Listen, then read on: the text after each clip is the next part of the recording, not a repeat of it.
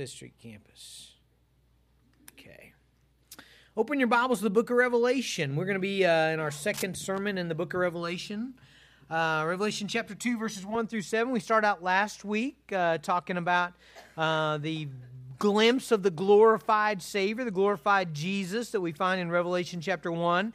And that glorified Jesus is writing letters to 7 churches. And we're going to start with the first church in that group of 7, the church at Ephesus today. So we're going to be looking at Revelation chapter 2, and we're going to be looking at verses 1 through 7 this morning. Revelation chapter 2, and we're going to be looking at 1 through 7, verses 1 through 7. To the angel of the church in Ephesus write, the words of him who holds the 7 stars in his right hand, who walks among the 7 golden lampstands. I know your works, your toil, and your patient endurance, and how you cannot bear with those who are evil, but have tested those who call themselves apostles and are not, and found them to be false. I know you are enduring patiently and bearing up for my name's sake, and you've not grown weary. But I have this against you, that you've abandoned the love you had at first. Remember, therefore, from where you have fallen, repent, and do the works you did at first. If not, I will come to you and remove your lampstand from its place, unless you repent. Yet this you have, you hate the works of the Nicolaitans, which I also hate. He who has an ear, let him hear what the Spirit says to the churches. To the one who conquers, I will grant to eat of the tree of life, which is in the paradise of God. Father, we thank you, Jesus, that we know you dwell among the churches. You dwell among our church. Jesus, we thank you that you see our deeds, that you know us, you know our rising up and our sitting down. Before there's even a word on our tongue, God, you know it. We thank you, Jesus, that you are great in mercy. God, that you have taken care of our sins on the cross. That you've empowered us with your Spirit that we might live a righteous life, that we might become conformed to the image of your glorious Son. Father, I pray that you would speak. Give us ears to hear, God. God, I pray don't take our lampstand away. God, let us shine. Let us shine in our community. In Jesus' name, amen. I got a letter this week that was a first-time event. Hey, Pastor Daniel, would you go check with Jan real quick? She had a pretty full load in there. Just want to make sure everything's okay. I got a letter this week, first-time event. First time I've ever gotten one of these letters. I've gotten a lot of letters in my life. This was unique, okay? It was an anonymous letter. Now, that's not what was unique. I actually have a file for anonymous letters, okay? So that's not what was unique about it. What was unique about this one was it was a positive anonymous letter, okay? So it was a letter, and it was bragging on me, like saying, man, you're doing a good job, and man, thanks for the good word, and our church is great, and then the people are loving, and man, just so great to be a part of Lincoln Avenue Baptist Church, and nobody signed it. Nobody signed it, and they didn't even address the envelope. I mean, it was truly an anonymous letter that was positive. That doesn't stun you. I guess if you'd gotten like 100 anonymous ones that were not very nice, then that would be unique to you. How'd you like to get a letter from Jesus? Huh? I mean, to you, to your church. Saying not just this generic form letter like to everybody, but to you. You know, hey, I saw what you did the other day. You know, I know this about you. I know that about you. Here's where you're lacking. Here's where you need to. I mean, that's the case in Revelation chapter 2, the church at Ephesus. They get a letter from Jesus, a letter to the church at Ephesus, to the angel of the church of Ephesus. Remember we talked about that last week? Not sure if that is actually like a guardian angel or if that's the messenger. I think it's probably the messenger to the church, my personal opinion. But Jesus writes a letter, and he begins these letters to the church at Ephesus. Now, why does he begin with Ephesus? I think Ephesus was the major city, first of all. And if you were a postman in Asia Minor, and you're running a mail chariot, okay, you would have started in Ephesus, okay? That's where you started, and then you would have gone to Smyrna, and then you would have gone to Pergamum, and then to Thyatira, and then to Sardis, and then to Philadelphia, okay, Laodicea. So in other words, this was a route, okay? So this was, if you were an itinerant preacher, maybe you were a preacher who had a bunch of churches like John probably did, this is the route you would have taken. You would have followed this route to these cities. So these were all churches and cities that John would have been very familiar with. Now, the church at Ephesus is unique in that it is probably the most well-known church in this list of churches. All right, let me give you some of the credentials of this church, okay? When Paul is passing through kind of the first time, he drops off Aquila and Priscilla. Remember them? Kind of a Bible-teaching husband and wife team, well-known in the Scriptures. They're at Ephesus, okay? They're there winning converts and teaching people the Bible, okay? Later on, Paul himself goes and stays there for 3 years. Paul ministers for 3 years in the city of Ephesus, okay? So they have Paul as their pastor. They had Aquila and Priscilla, kind of church planners. Then they have Paul as their pastor. Later, 1 Timothy 1:3, we learn that Paul sends Timothy, okay?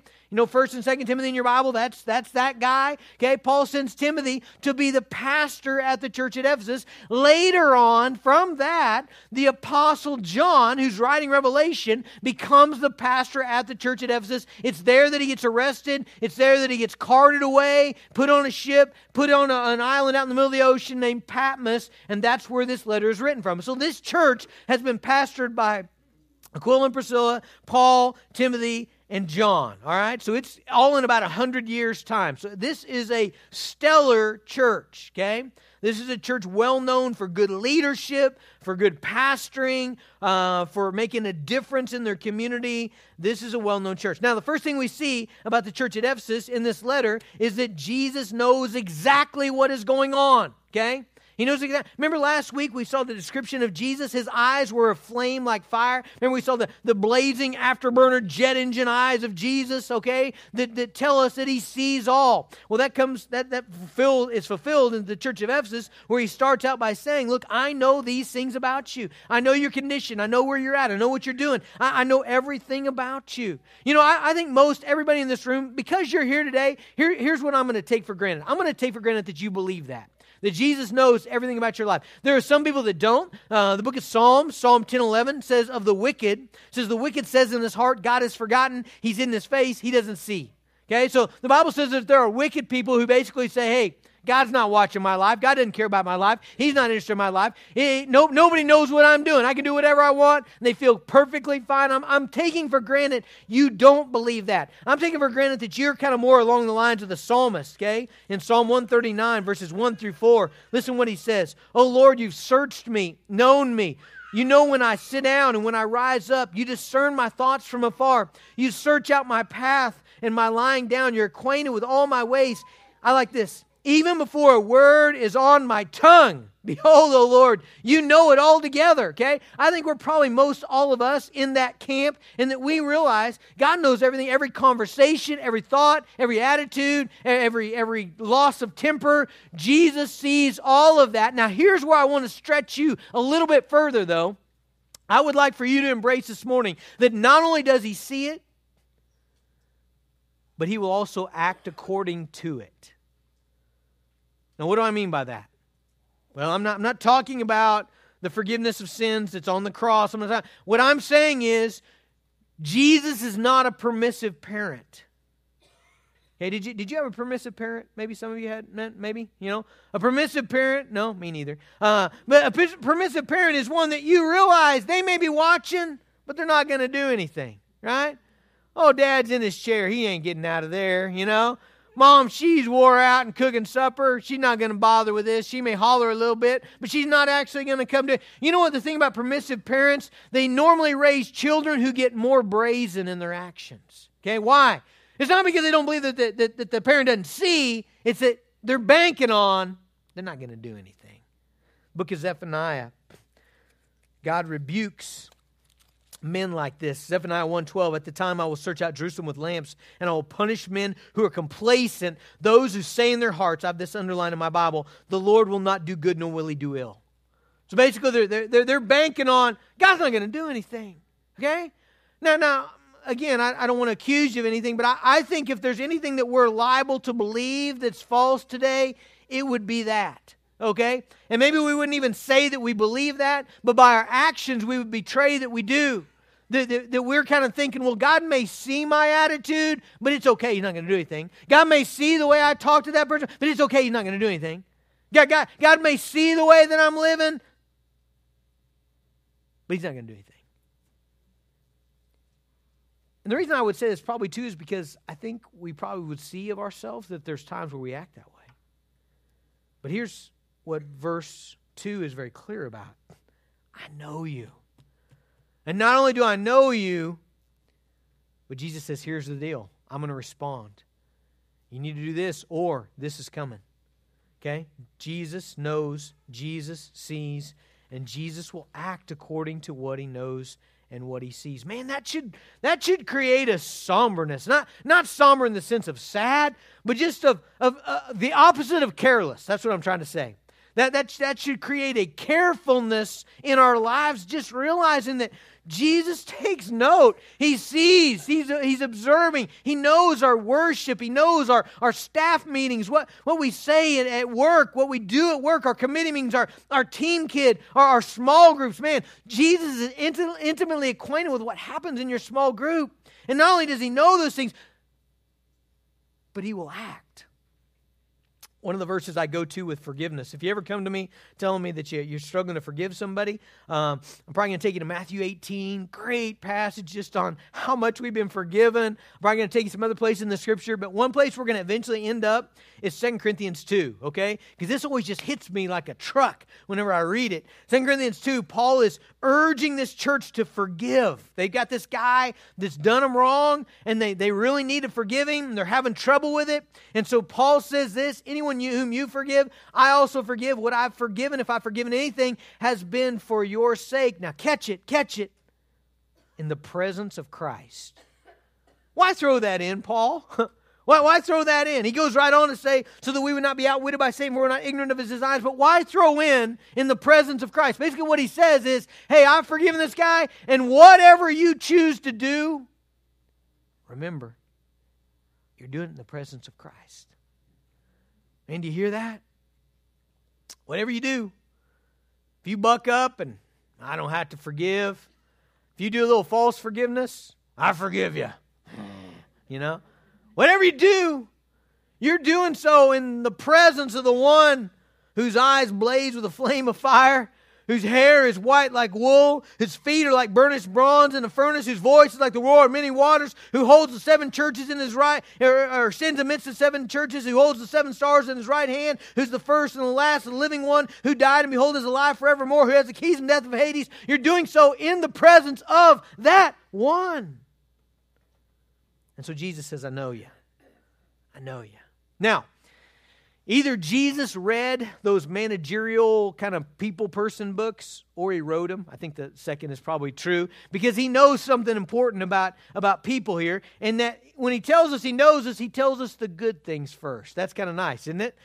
So He talks about this church and what He knows about this church that is good. First of all, verse 2, I know your works, your toil, your works and your toil. Okay, this is a church that is a working church. These guys aren't all talk. Man, these guys are at work, okay? If you show up at Ephesus, what you're going to see is these guys are engaged in gospel ministry. They're out discipling. They're out evangelizing. They've got ministry in their church. They're taking care of the poor. These folks are a working church. Not just any kind of work. They're toiling, okay? There's a difference between work and toil, okay? Toil is sweat to the point of exhaustion, okay? That's what the word means. It means to give it enough energy and effort to where you're tired, okay? That's what these folks are doing. They're toiling. And Jesus says, man, I see that. I see every conversation that you try to exalt Christ. I see every moment of restraint. When you're mad and you're wanting to give somebody the business, and for Jesus' sake, for His honor and glory, you keep your mouth shut and you don't, and you hold it in and you put it on the cross and you give it to Christ. He says, I see that. I see every truth that's spoken, every need that's met, every act of kindness. If it's not a big deal to anybody else, Jesus says it is to me. I see it.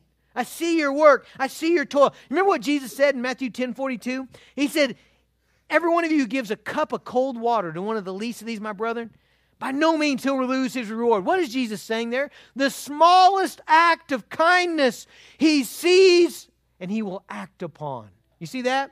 Not just he sees, but there's going to be a response from the King of Heaven. He sees those things, and so he sees this for this church. This is a church that's pouring itself out, just like Paul did, Philippians 2:17, pouring itself out for the gospel. And Jesus says, man, I see that. Let me ask you, you're a part of Lincoln Avenue, or at least you're here today, and somewhat a part of us, okay? Are you one that when Jesus looks at your life, and again, he knows, he sees, does he see you working, toiling for his name's sake? Now, I'm not talking about just any kind of toil. I'm not talking about finishing your degree or starting a business or working your way up in the company or taking care of 12 kids or whatever you're doing, which is great, awesome, all good stuff. But specifically, does he see you toiling for him? Are there times that you look in your life, I'm laboring in prayer, I'm toiling in study, I'm discipling others, I'm building relationships, I'm sowing seed, I'm pulling the plow. Man, can you save yourself? This is me. When Jesus looks at my life, he sees work and toil for his name's sake. That's what he saw in the church of Ephesus. That's a good thing. Second of all, he sees patient endurance. He says this 3 different ways. This has got to be really significant. Notice in verse 2, I know your works, your toil, and then notice this, your patient endurance, and then skip down to verse 3. I know that you are enduring patiently and bearing up for my name's sake. All right, 3 different phrases there that all describe that this church is willing to do hard things. They're willing to do the right thing even when it's hard. Okay? They're willing to do the hard work of the gospel. Man, Pastor Andrew has done a great job in our leadership retreat for our youth. Whenever our youth, so some of the youth are ready to kind of take that next step into leadership, they go out to Colorado to Journey Quest, and we take them up on a mountain and we make them do something hard. Why? Why? Well, we love the mountains, but that's beside the point. Pastor Andrew and I do. The real point is that we give them a book, okay? And they got to read this book. And the book they read is, guess what? It's called Do Hard Things.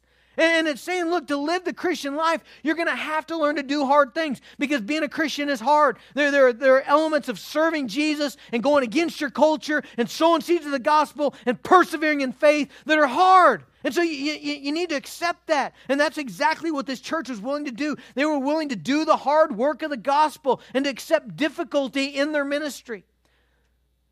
The junior high and high school boys and I just got done, Chase Hogue and myself were teaching Pilgrim's Progress. Brian Billings was in there as well. And by the way, Pilgrim's Progress is the only book I've ever read 5 times that is as good the 5th time as it was the first, okay?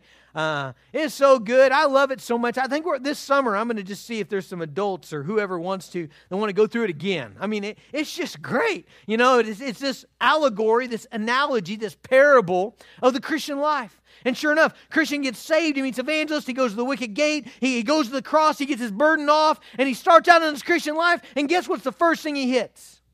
A hill. Isn't that a great picture of the Christian life? A hill. The hill of difficulty, I mean, man, he's trucking along, and all of a sudden, a hill.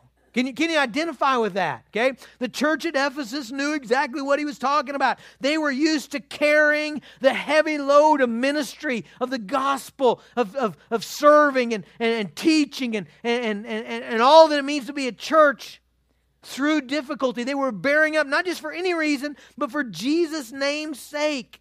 Man, that's the kind of church that this was. Verse 2. Not only are they workers, toilers, they bear up under difficulty, adversity, they push through hard things, but they're a church that keeps their doctrinal integrity. Notice verse 2. I know your works, your toil, your patient endurance. Notice this. How you cannot bear with those who are evil, but have tested those who call themselves apostles and are not. Then go down to verse 6. Yet this you hate the works of the Nicolaitans, which I also hate. Those all go together. Basically what Paul is saying here is that the Ephesian church is the kind of church that they guard their walls, they guard their doctrine. Okay, that's the kind of church they are. And what's really cool about that is Paul. The last time Paul gets to be with these guys is in Acts chapter 20. So Paul knows he's going to Jerusalem. He knows he's probably never going to be back there.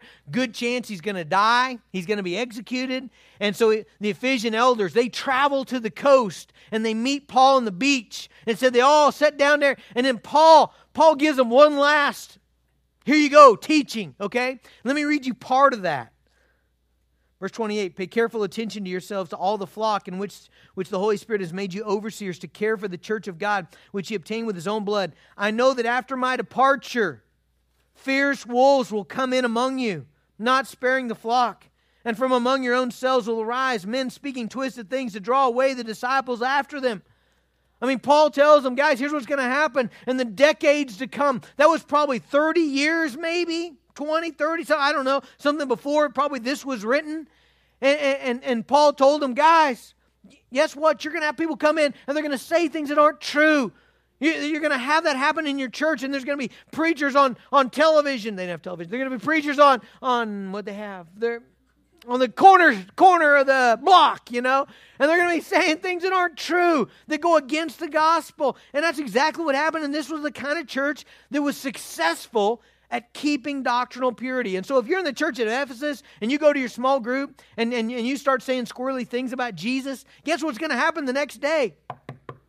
Hey, great to see you. You know, hey, we brought our Bibles and some coffee. Can we sit down and just visit a little bit? You know, we want to talk to you a little bit about what happened last night, and you know, some things were said, and we'd like to go over those with you. That's what happened the next day. If you were a leader in the church of Ephesus and your life didn't match the biblical doctrine or the biblical standard for a pastor, an elder, a teacher, guess what would happen? Hey, pastor, we love you, but we got to sit down and talk to you about some things here, you know? I mean, this was a church that did a good job in protecting the gospel. They did a good job in not drifting into heresy. There were heresies all around. This Nicolaitan thing, man, it was wicked. It was this view of Christian liberty that included, you know, you were just free to do whatever you wanted, right? So Jesus died on the cross. Hey, you're forgiven. Doesn't matter what you do. You know, just put it all on the cross. You can go be immoral. You can go participate in the temple prostitution in Ephesus, and it's all good. Man, Jesus says, I hate that. And you guys hate that too. And you've stood against that. And you've held to the truth, no matter the cost. That's the kind of church this was. So these are the good things. But, as you're going to see as we begin to walk through these churches, every church has its challenge. And honestly, churches are not perfect, right? If you think this one is, man, leave now. You can still catch somebody else, okay? You probably already figured it out when I got up here. We're not perfect. We need to hear from Jesus. We need to have ears to hear. And where do we need to change? What do we need to adjust? Okay, this church is the same thing. All that I just told you is true because Jesus said it about this church. They're hard workers. They persevere in adversity. They have doctrinal purity. They've kept their church on line with the truth. But Jesus says in verse 4, I have this against you. You've abandoned the love you had at first. Now, you know what I hear people saying today? They have the view that as long as they're about 51%, it's good, right? You know, that, well, I got mostly good, and so my little bad, it's just the way that I am. It's just my personality, Pastor. That's just who I am. Man, I can't tell you how many times I hear that. That's just who I am, which is really a silly statement because who are we all? We're sinners, okay? We're sinners that Jesus died for and put His Spirit in us to make us not like us, like Him, right? So that's just who I am. That doesn't say anything. That's obvious, okay? It's not okay to have doctrinal purity, to be a hard worker, to go through all the ritual of religion, to be faithful in service and all that, and not have a love for God and for His people. Now, which does he mean here? When he says, I have this against you, you've abandoned the love you had at first. Okay, love for who? Okay, so it's talking about the love they used to have. Okay, but was that love for God or love for others? Hey, we just went through 1 John, didn't we? We spent about, 6 months in 1 John? What did we learn crystal clear in 1 John? We learned that you can't separate those, right? You can't say, hey, I love God, but I hate my brother, and that's okay. No, it's not okay, and it doesn't mesh. Okay, if you don't love your brother, you don't love God, because loving your brother is the way in which you love God, right? And don't say that, anyway, you can't say it. Listen to this, 1 John 5, let me read it. Everyone who believes that Jesus is the Christ has been born of God, and everyone who loves the Father loves whoever's been born of him. By this we know that we love the children of God when we love God and obey his commands. Remember the little triangle that we put up here? Love for God, love for others, obedience to his command. You can't separate those. You take one of those out, the whole thing falls apart. Okay, those all work together. All right, and so when we hear Jesus saying, you've left your first love, what we must assume is their love for Jesus had decreased. It had gone the wrong way. And as that happens, your love for others goes the wrong way. And it's not okay. You say, but Pastor, what if you're working hard? What if you're the guy that shows up early to Team Kids? What if you drive one of those stinky buses, surely Jesus overlooks, how you might feel in your heart if you're driving one of those dudes with all those kids on it on Wednesday. Or, what if you're doing the hard ministry? What if you're staying late? It's not okay. You need to love God. You ought to delight in God. You ought to rejoice in God. You know what's a really healthy thing? Is periodically to always come back to the Psalms. You know why? Man, you come back to the Psalms, what do you see there? God, you're my delight. Delight yourself in the Lord. He'll give you the desires of your heart. God, you're my exceeding joy. God, I rejoice in you. God, you're my rock. You're my strong tower. God, whom have I in heaven but you? And on earth there's nothing I desire besides you. My flesh and my heart might fail, but God is the strength of my heart, my portion forever. Man, you read of these guys who love God. They love him. Jeremiah 2, 1 through 2, God rebukes Israel for not having the love of a bride anymore. A newlywed love. You ought to have that. Jesus told us the greatest commandment is what? It's show up for church. No, it's not that. That's not what was it? Oh yeah, love God with your heart, soul, mind, and strength. Love him.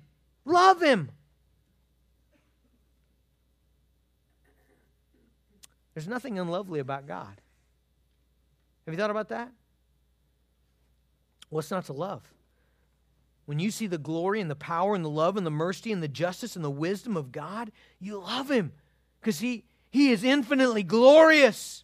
There's nothing deficient about what he's done in our life. The cross has no lack. The Spirit lacks no power. His plan is everything that we can imagine. Our future is full of immeasurable riches. What is not to love? Why would we not love God? Well, I think I know the answer to why our love might grow cold. It's because we've begun to love other things. 2 Timothy, this is an interesting passage. It's talking about people who, in the last days, when there's times of difficulty, people fall away. Notice what it says about this, okay? Verse 2, for people will become, I'm going to read it the first time through unedited, and then I'm going to go back and I'm going to point out some things here, okay? So, for people will become lovers of self, lovers of money, proud, arrogant, abusive, disobedient to their parents, ungrateful, unholy, heartless, unappeasable, slanderous, without self-control, brutal, not loving good, treacherous, reckless, swollen with conceit, lovers of pleasure rather than lovers of God. Now, let me go back and read that again, and I'm just going to read the lover parts, okay? So, for people will be lovers of self, lovers of money, not loving good, lovers of pleasure, rather than lovers of God. Do you see the contrast there? What's the contrast? Well, they love the wrong things. They begin to delight in their self. They begin to be all about me. That's a lover of self. They begin to delight in money. They begin to rejoice in what it can buy and what it can make me appear to others. They begin to delight in pleasures, okay? Rather than lovers of God. And so whenever we find ourselves decreasing in our love for God, my friends, it's not because there's anything deficient in God. It's not because he's let us down. It's not because he's not as glorious as he used to be. It's because we have begun to delight in something we shouldn't delight in. Something that's empty. It's a broken cistern. That's the way Jeremiah describes it. It's got no water in it. So we should love God. That should increase and not decrease. Now, as we love God, we should love one another. Remember, those two go together.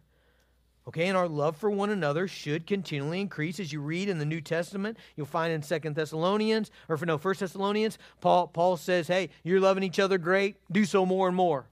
Keep loving more. I mean, there's always a press. There's always this push to love others in Christ more. It's the way that we love God. Now, I wonder, as we look at what Jesus says about this church, okay? So this is the type of church, they work hard, they do difficult things, they do hard things, they push through struggle, they bear up under the weight of pressure, and they keep themselves doctrinally pure. They're really good watchdogs in their doctrine. I wonder, do we see when people have certain, I got to be careful here.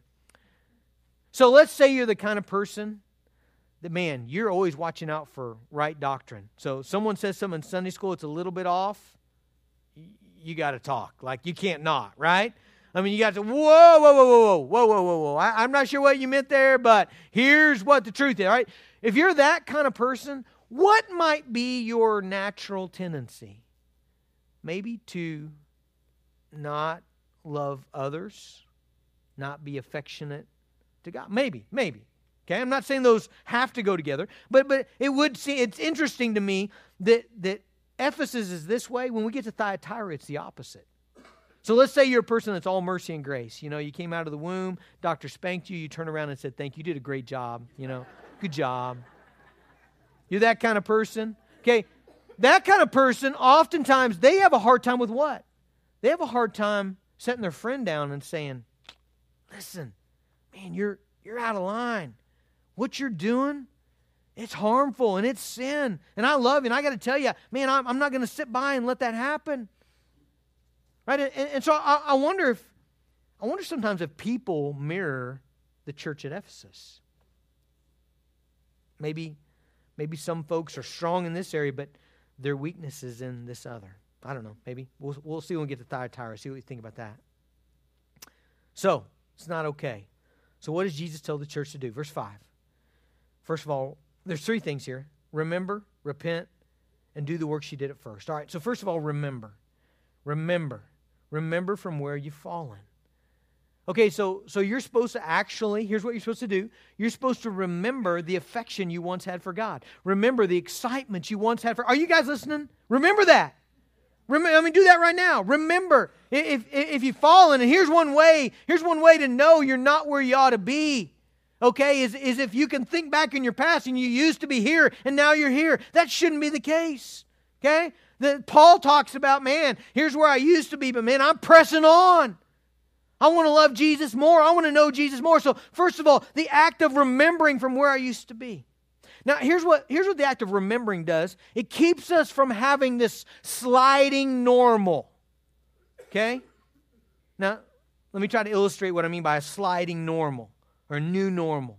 Okay, now this is not the case for Em and I, but I've heard that for some of you married couples it is. And so I'm going to go ahead and use it as an illustration. But let's say that right when you got married, oh man, this was the case for him and I. Man, you just so delighted in one another. You saw your spouse come in across the room or in the parking lot at church, and your heart just began to pitter-patter, when you saw them, and you're so excited to see them, and they're so lovely and just so nice and wonderful, and you're just constant affirmation of your love for them and constant texts or we didn't have text then, but constant, calls and I love you and affirmations. And here's the thing, whenever those didn't take place, it was glaringly obvious.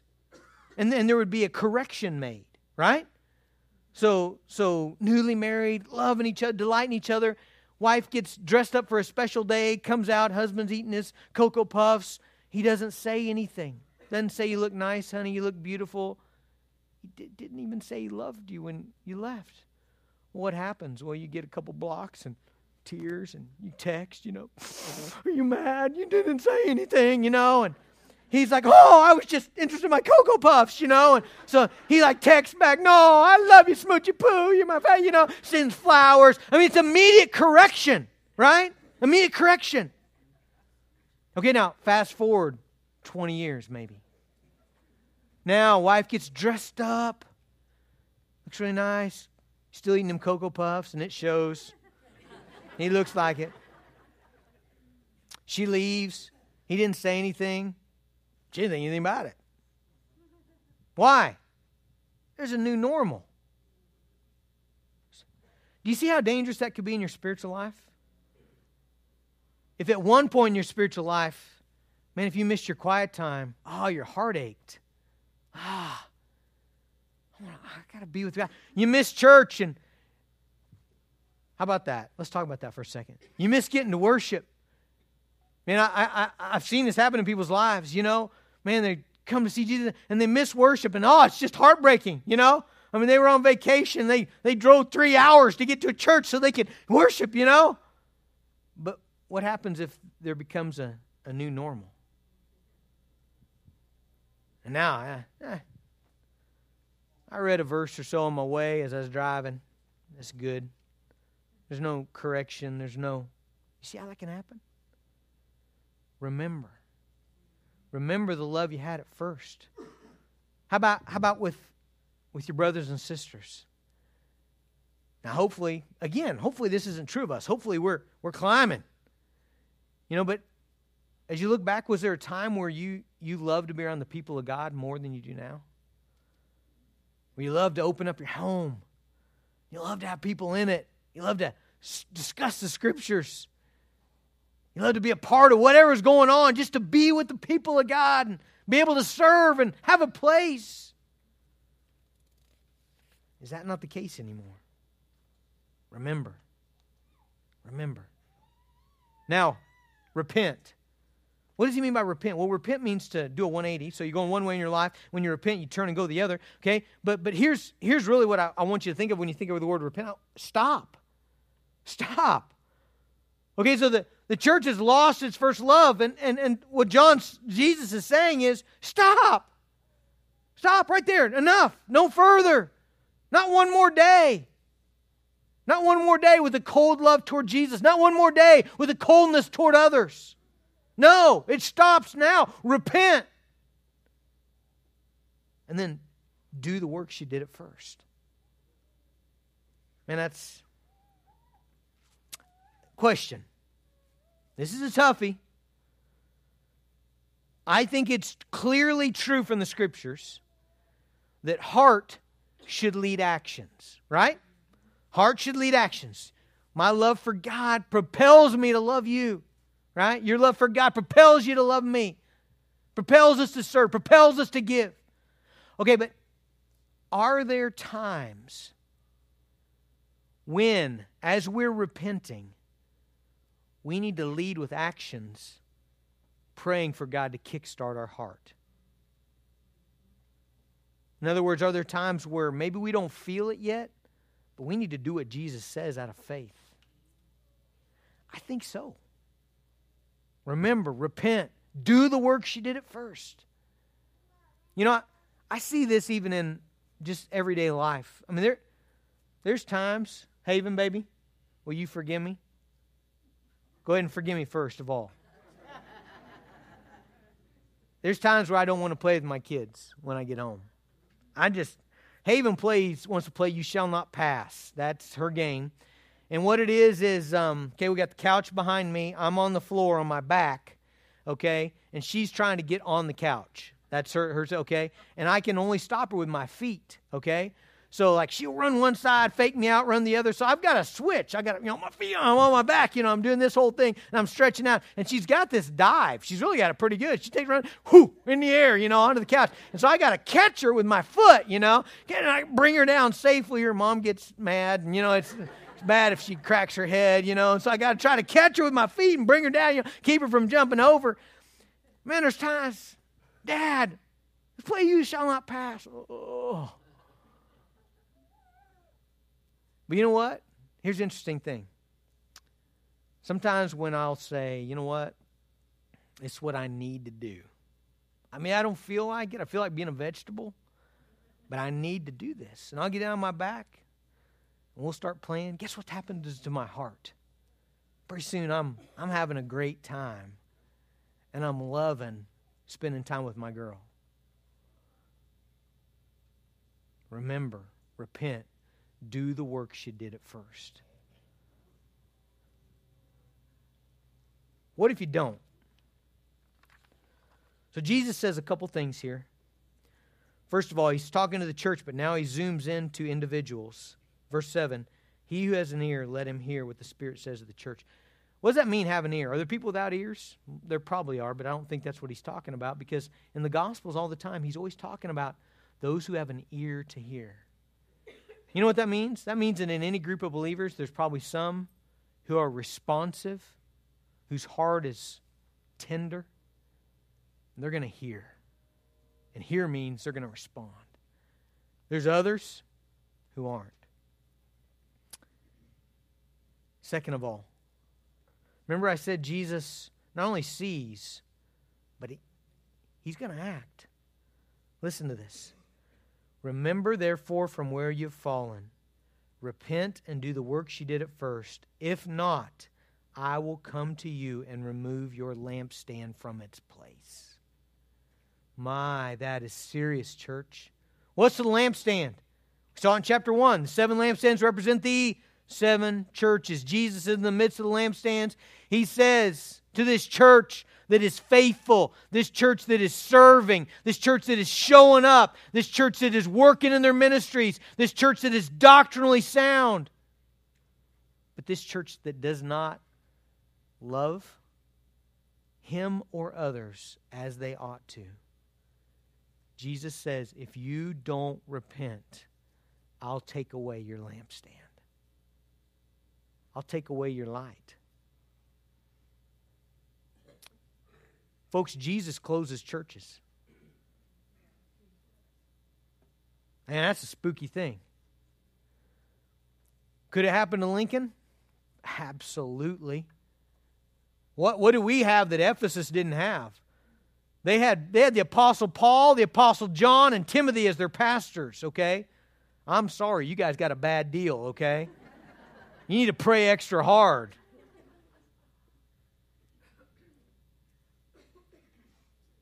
We got to love each other. We got to love God. We got to fan that flame. It's not enough for us to show up and to go through the motions. That's not enough, church. Man, we got to always be working hard to stir up our affection for God and our affection for one another. And I think there's going to be times where we got to do the things we did at first. We got to do them. You used to open your home up. You don't anymore. Why? I don't know that it matters. Open it up. You know, you used to be plugged into people. You used to meet needs. You're not anymore. Why? There's probably 1,000 reasons. Doesn't matter. Do the things you used to do. Repent. Let's pray. God, help us. Father, I just ask you, God, I ask you to leave our lampstand. God, I ask you, Father, to allow us to shine into our community. God, I pray that, Lord Jesus, you would keep our light strong, that we might be a testimony to our community, that we might shine into the neighborhoods of Woodward and of Oklahoma and of the world. Father, we ask that you would keep us from sin. Keep us from the sin of not loving you and not loving others as we ought. God, help us immediately just to do the works we did at first. God, help us to care for people and be hospitable and rejoice with those who rejoice and weep with those who weep. God, I pray that you would give us grace. Father, stir our hearts. Lord, you're infinitely lovable. God, everything about you is awesome. God, there's no deficiency in the cross, none in your plan. God, you're good. You're faithful. God, stir our hearts to love you. Father, we ask it in Jesus' name.